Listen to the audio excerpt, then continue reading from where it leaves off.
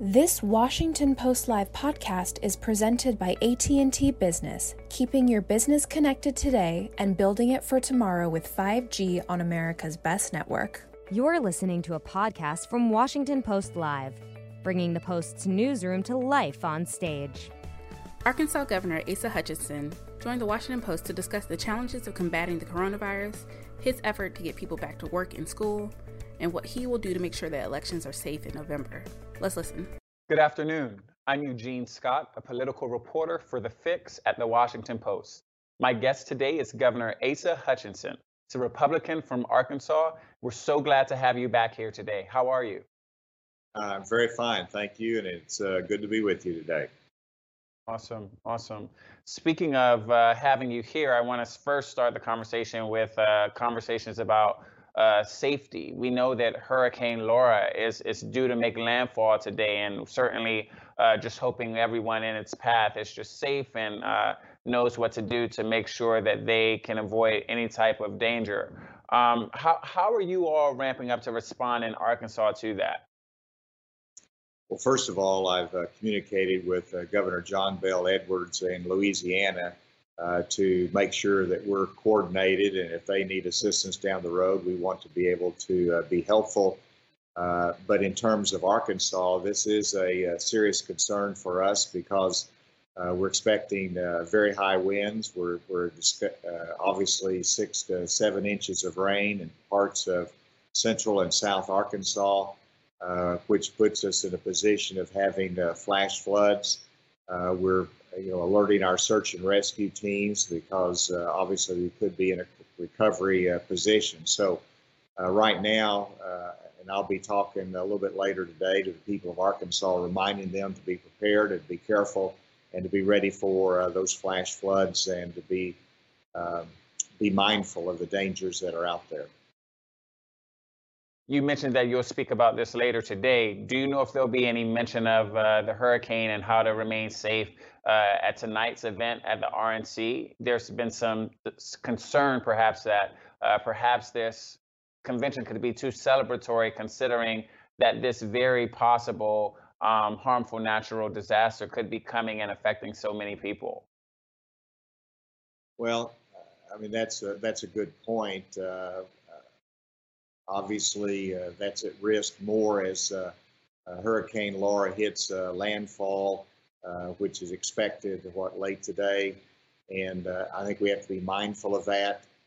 It would be very difficult to change the process of the convention, although that's happened in the past. I think, in fact, we've canceled the day of the convention in times past. So I'll let them make those kind of decisions in Washington, but it is a serious moment for our country, and we need to be mindful of what they're going through on the Gulf Coast. Speaking of the convention, I imagine you've been watching it like so many of us. Some of the speeches that got the most attention last night came from Secretary of State Mike Pompeo and First Lady Melania Trump. I wasn't sure if you saw either of those and if you had any reactions or thoughts about them. I did. I saw both of them, as well as the Attorney General from Kentucky that I thought did a wonderful job. Of course, the star of the night was First Lady Melania, who did an incredible job that showed her heart, that expressed concern about the racial divide in our country. It was a message that was needed.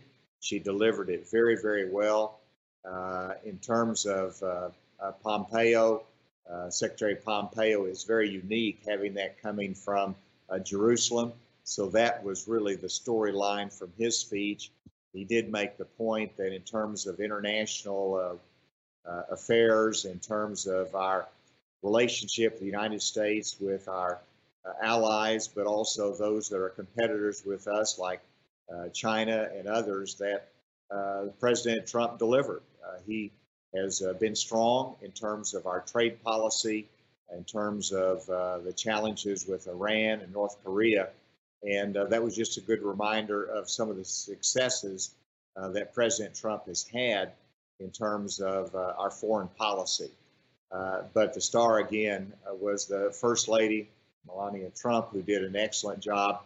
And again, I think it gave America the chance to hear from her firsthand. And it was a message that was needed. It was really a message of unity.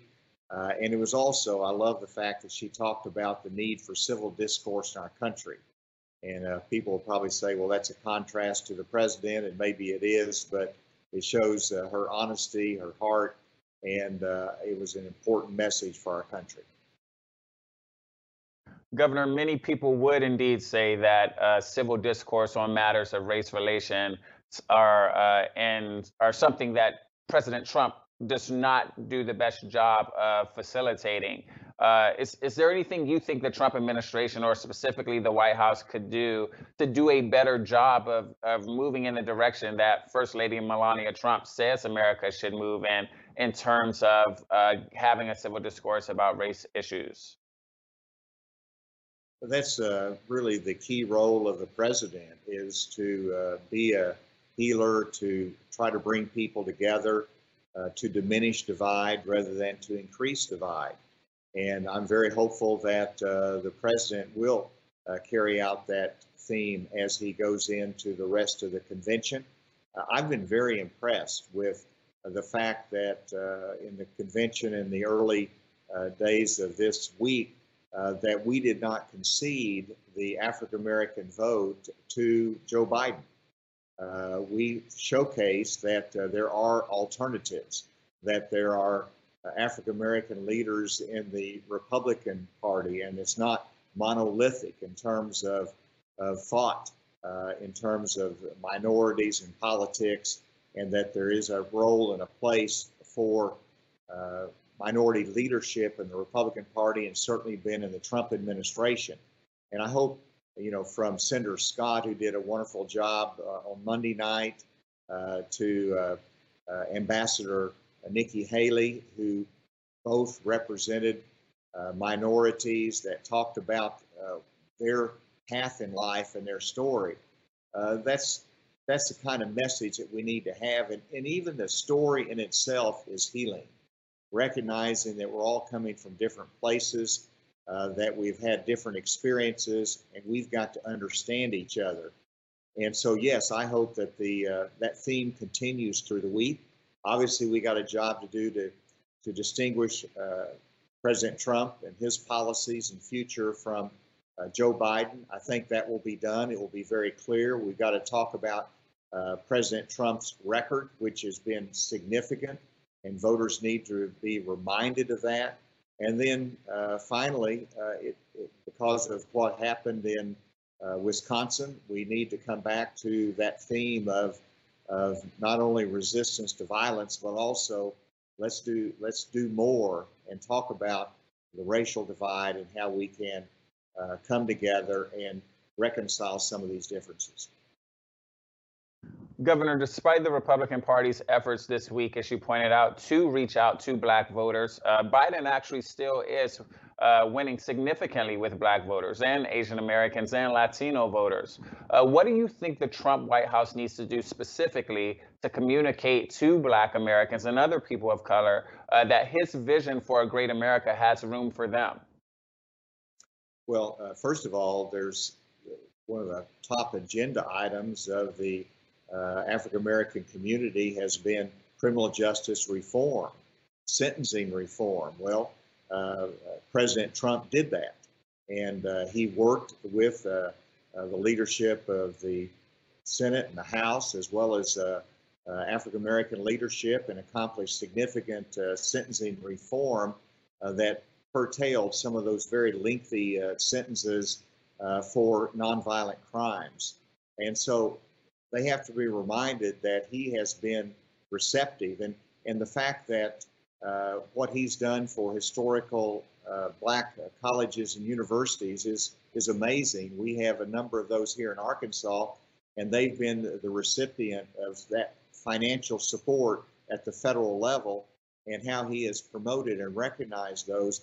That's a significant story that should be a part of the message. And I'm glad that that has been mentioned. But you also have to talk about the future, and I don't think there's a bigger issue that's out there than having not just a reduction in violence in our minority communities, but also to recognize that there is some racial institutional bias that has got to be broken down. And there's some challenges that we have in Arkansas. We have a law enforcement commission to look at the future of law enforcement, how we can support it, make sure that we stand with them, but also to make some changes to make sure that they're not using excessive force, that they are doing community policing. And so to look at those new ideas for the future should be a part of the discussion as well. What the start, though, is not assuming that we're not going to get that minority vote, but to say, we want your vote. We want you to be a part of the political process, a part of the Trump campaign and the Trump leadership. And I think that message started with the convention. You know, Governor, I imagine, and from my reporting, that one of the reasons that so many people of color, and specifically Black voters, have a hard time believing that the president is sympathetic to their concerns is because he very regularly attacks protesters and the Black Lives Matter movement on Twitter and in speeches as well. I know there have been protests in Arkansas against police violence and systemic racism within law enforcement. What has your response to that been? Well, that's a good point, and messaging is important, and the president needs to do a better job in terms of recognizing the hurt that's there, the fear that's there, the mistrust, and that we need to diminish that fear and distrust. We need to take action, and what we've done here in Arkansas is recognize that the legitimate protests. I met with the protest leaders for many of the protests in Little Rock, but other cities, and I learned that they're young people, and they were wanting to make some positive changes, and they had nothing to do with violence. They had nothing to do with the destruction of property, even though that was happening. It was whether it's outside groups or just criminal elements that were coming in. And so I met with those protest leaders, and then we brought those protest leaders into my law enforcement task force so that they're now on the inside to help make change and to also learn as to the risk and challenges that the law enforcement community faces. And so we're hoping that we'll have a package of recommendations that come out of that task force that we can enact into law. And that involves the activists, but it also involves the law enforcement community as well, bringing people together. And that's what I've tried to do as governor. That's what we need to do as a nation as well. And so I expect some very substantive things to come out of the terrible tragedy that we saw this last year, and that we can make sure that we diminish the chances for that in the future. Switching gears a bit from your response to the protests, I want to talk about your response to the coronavirus pandemic. I understand that you were actually scheduled to participate in the convention this week, but decided to stay back to respond to how your state is being impacted by the pandemic. Can you talk a bit about what you're doing exactly? Well, it continues to be a challenge here in Arkansas. We have a number of counties that are still what you'd consider a hot spot. And so we take the virus seriously. I've enacted a mask mandate, encouraging the social distancing, but also recognizing that it's that individual responsibility in the end that will reduce the spread of the virus. We right now have comparatively a low death rate, but our cases are too high. And yet we have to continue economic activity. And so that's why we're stressing the importance of the social distancing, the wearing of a mask to avoid the spread of the virus, still avoiding large mass events. But we have gone back to school. In-classroom instruction started this week. There's a virtual option for the families that feel they're health compromised or did not feel safe going back into the school environment. So they have options, but we are having that in-classroom instruction, which is so needed for our students, for their social and mental well-being as well. And the teachers have done an amazing job of preparing their classrooms, preparing for the different environment with COVID. So we're fighting a battle every day. We know that it's not over. Every day I communicate to the people of Arkansas about where we are. And we right now are seeing a decline in our cases, but we recognize that that could reverse directions very easily if we're not careful. There's been quite a bit of criticism towards the president regarding his response to the pandemic. Many voters believe that he's done a poor job and has not made clear a national plan to address this issue that's affecting so many people very personally. What's your take on how the White House has responded to this? Well, that's what I appreciated last night about First Lady Melania Trump, as she talked about the heart of the president, and he is not going to stop working, and he works very, very hard as we fight this virus in the United States. You know, you look back on the decisions we all make, you can say, well, we could have done this better. Maybe that was an error. That's always the case. But in the end, when I look at it as a governor, the White House has been very supportive of the governors, and that's Democrat and Republican, giving us resources, giving us the CARES Act funding that is so critical to help us to survive economically. Obviously, that took Congress's support as well. But, you know, the fact that the president himself is on the phone almost weekly with the governors, that he's accessible to us whenever we have an urgency, and that started in New York and New Jersey and goes to California, but Louisiana, and then to us here in Arkansas as well. The fact that just had a note that I'll be on the phone tomorrow with Dr. Birch. This is the president's team that is being responsive to the states. And so, you know, we've had an issue with testing. That's the area that is probably the most frustrating.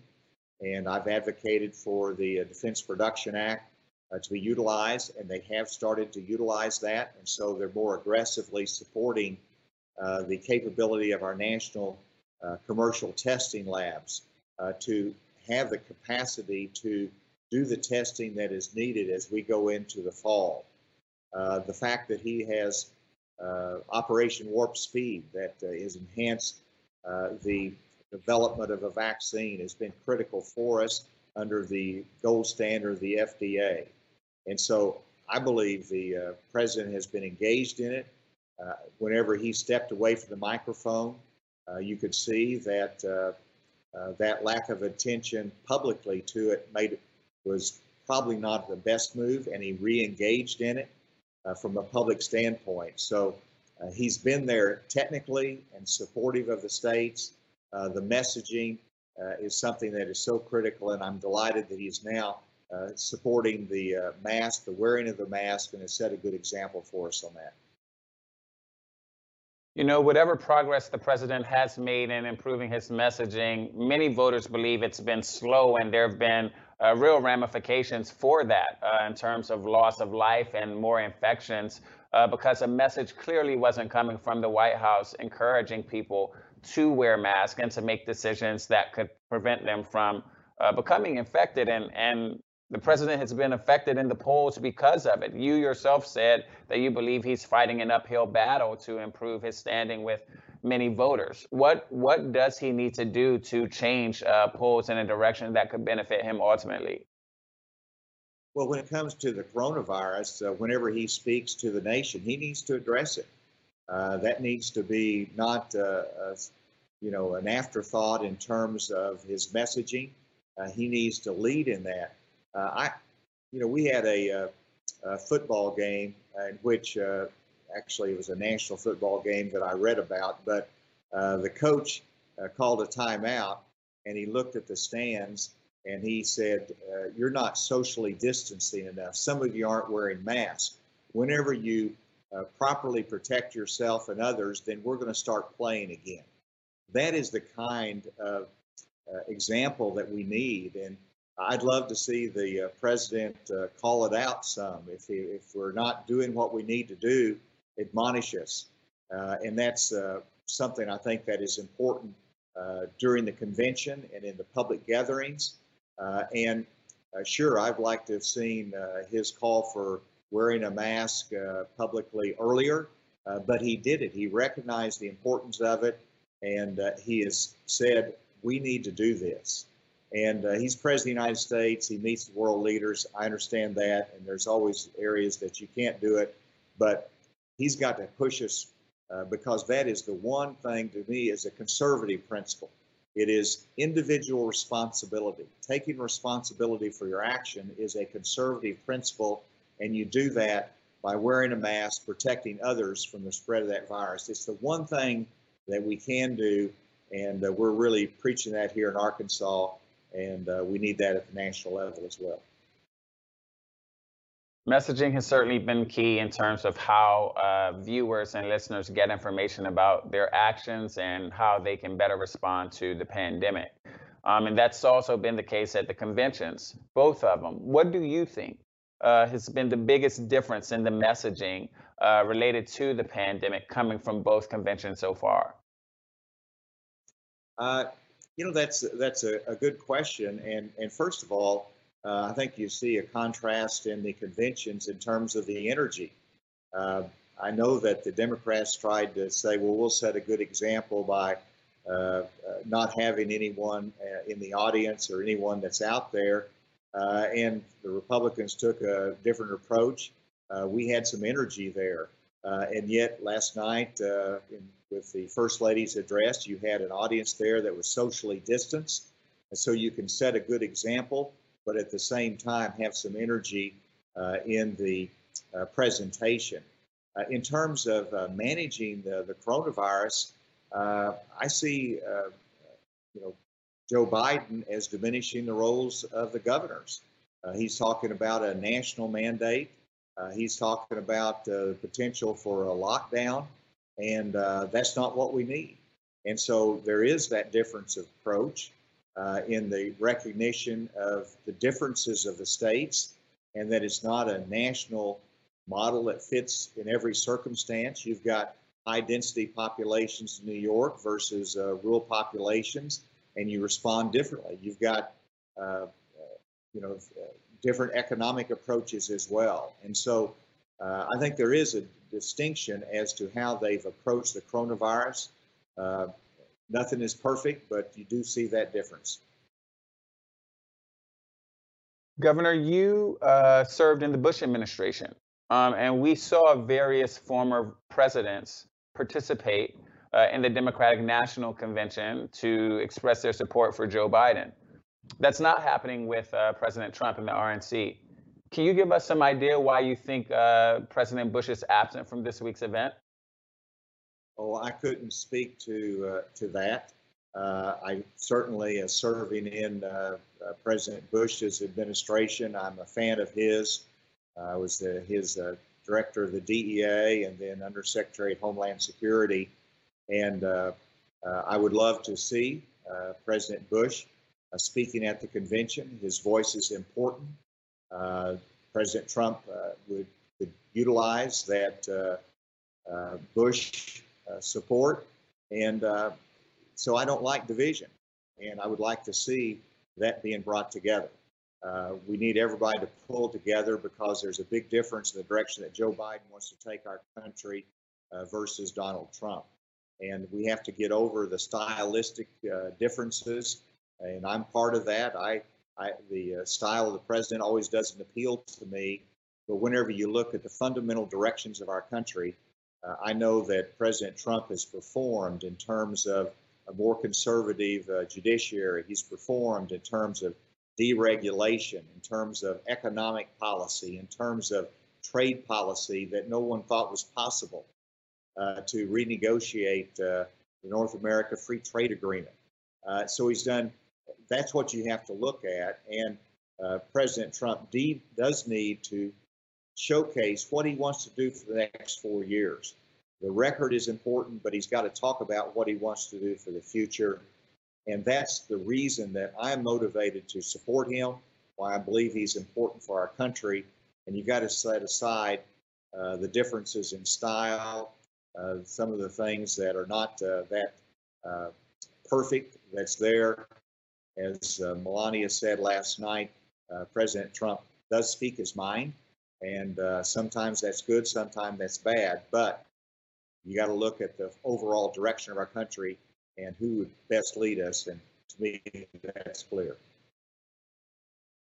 But Governor, a shocking number of individuals affiliated with the Republican establishment disagree with you and the First Lady. We saw at the Democratic National Convention people like Colin Powell and former governors and Congress people who are in the GOP come out and say that they're supporting Biden.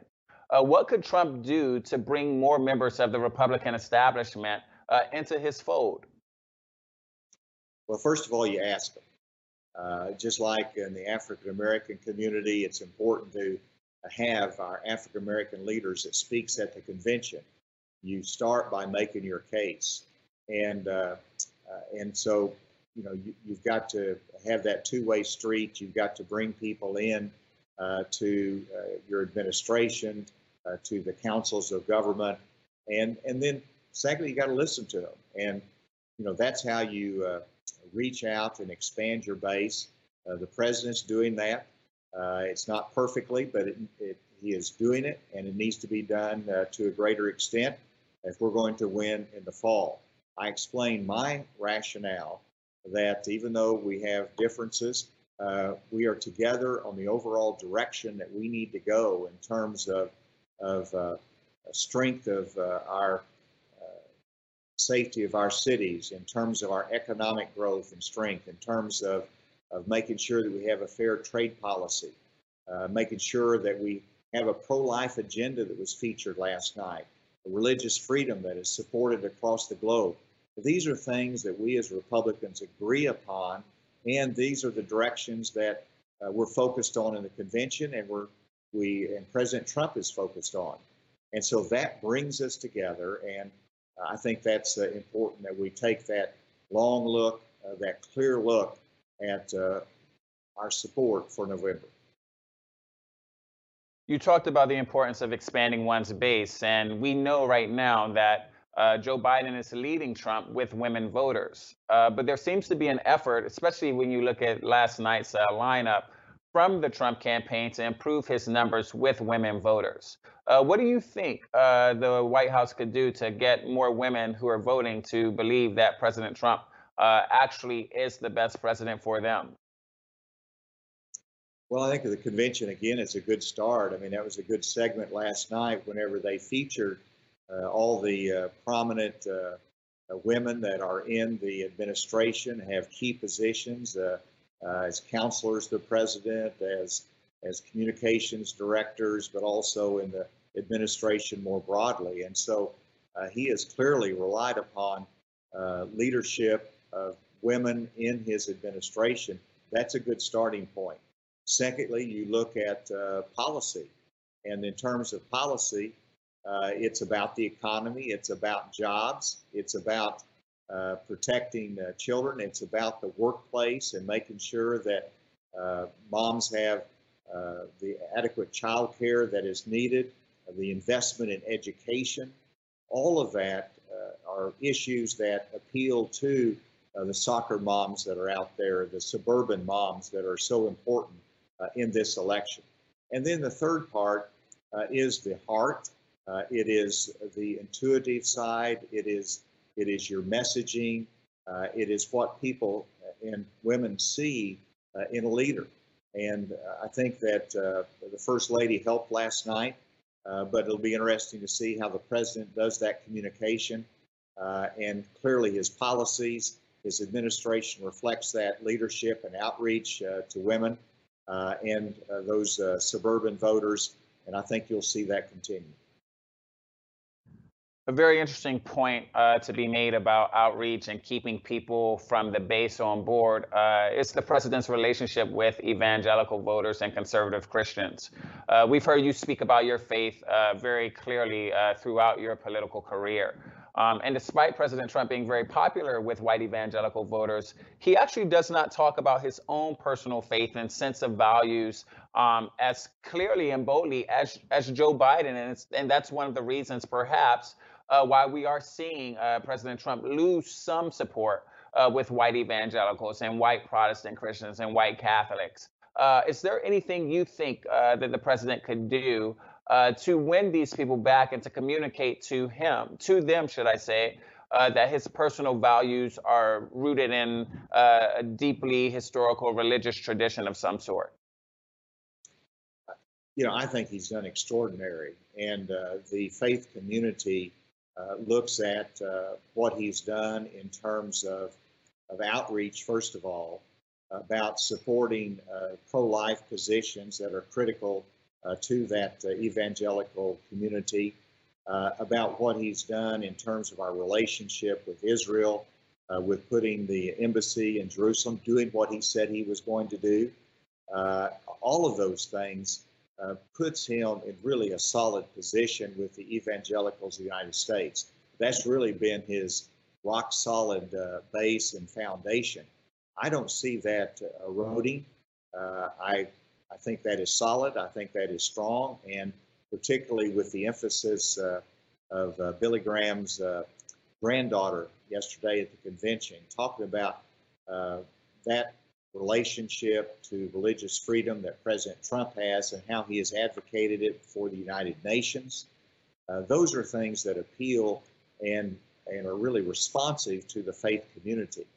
You're talking about, whether you are actually speaking about your faith sufficiently. And I think we recognize that some people express it day in and day out. Other people have it in their heart and are not that vocal about it. I don't believe that is going to make the difference. It is your policies. It is how you understand the world and what your worldview is, and the worldview that President Trump has expressed and acted upon is that consistent with that faith community and the evangelicals. I think it's just exciting to see what will happen in that second term to carry out those same values. Well, Governor, I have one last question, and it's related to mail-in voting, something that we have been talking about quite a bit. And, the president has expressed some concern about mail-in voting, and the Postal Service has warned the states might not be able to deliver ballots in time for the election. Just want to quickly hear what you're doing to ensure that eligible voters get to cast their ballots and that they are accurately counted. Well, it is very important. We want votes to be cast this year. We don't want anyone to be nervous about the coronavirus and say, I'm too nervous to go to the polls, or I'm worried about my health. And so we first made it clear that anyone can ask for an absentee vote ballot, and if they are concerned about the coronavirus, that is sufficient reason to have that absentee ballot. Secondly, we see a great increase in the request for absentee ballot, much more dramatic in previous years. And so that goes through the mails, as you point out. The mail will be marked as election ballots. The United States Postal Service, and they sounded the alarm early on, but they've recognized their sacred commitment to deliver the election ballots. And so they're going to put the resources there. I don't believe the resources will be a problem. The volume can be a challenge. In Arkansas, I'm confident that that's going to be managed well. It is going to be something that you have to watch on Election Day, because we start counting those ballots on Election Day, and that might take a little bit of time.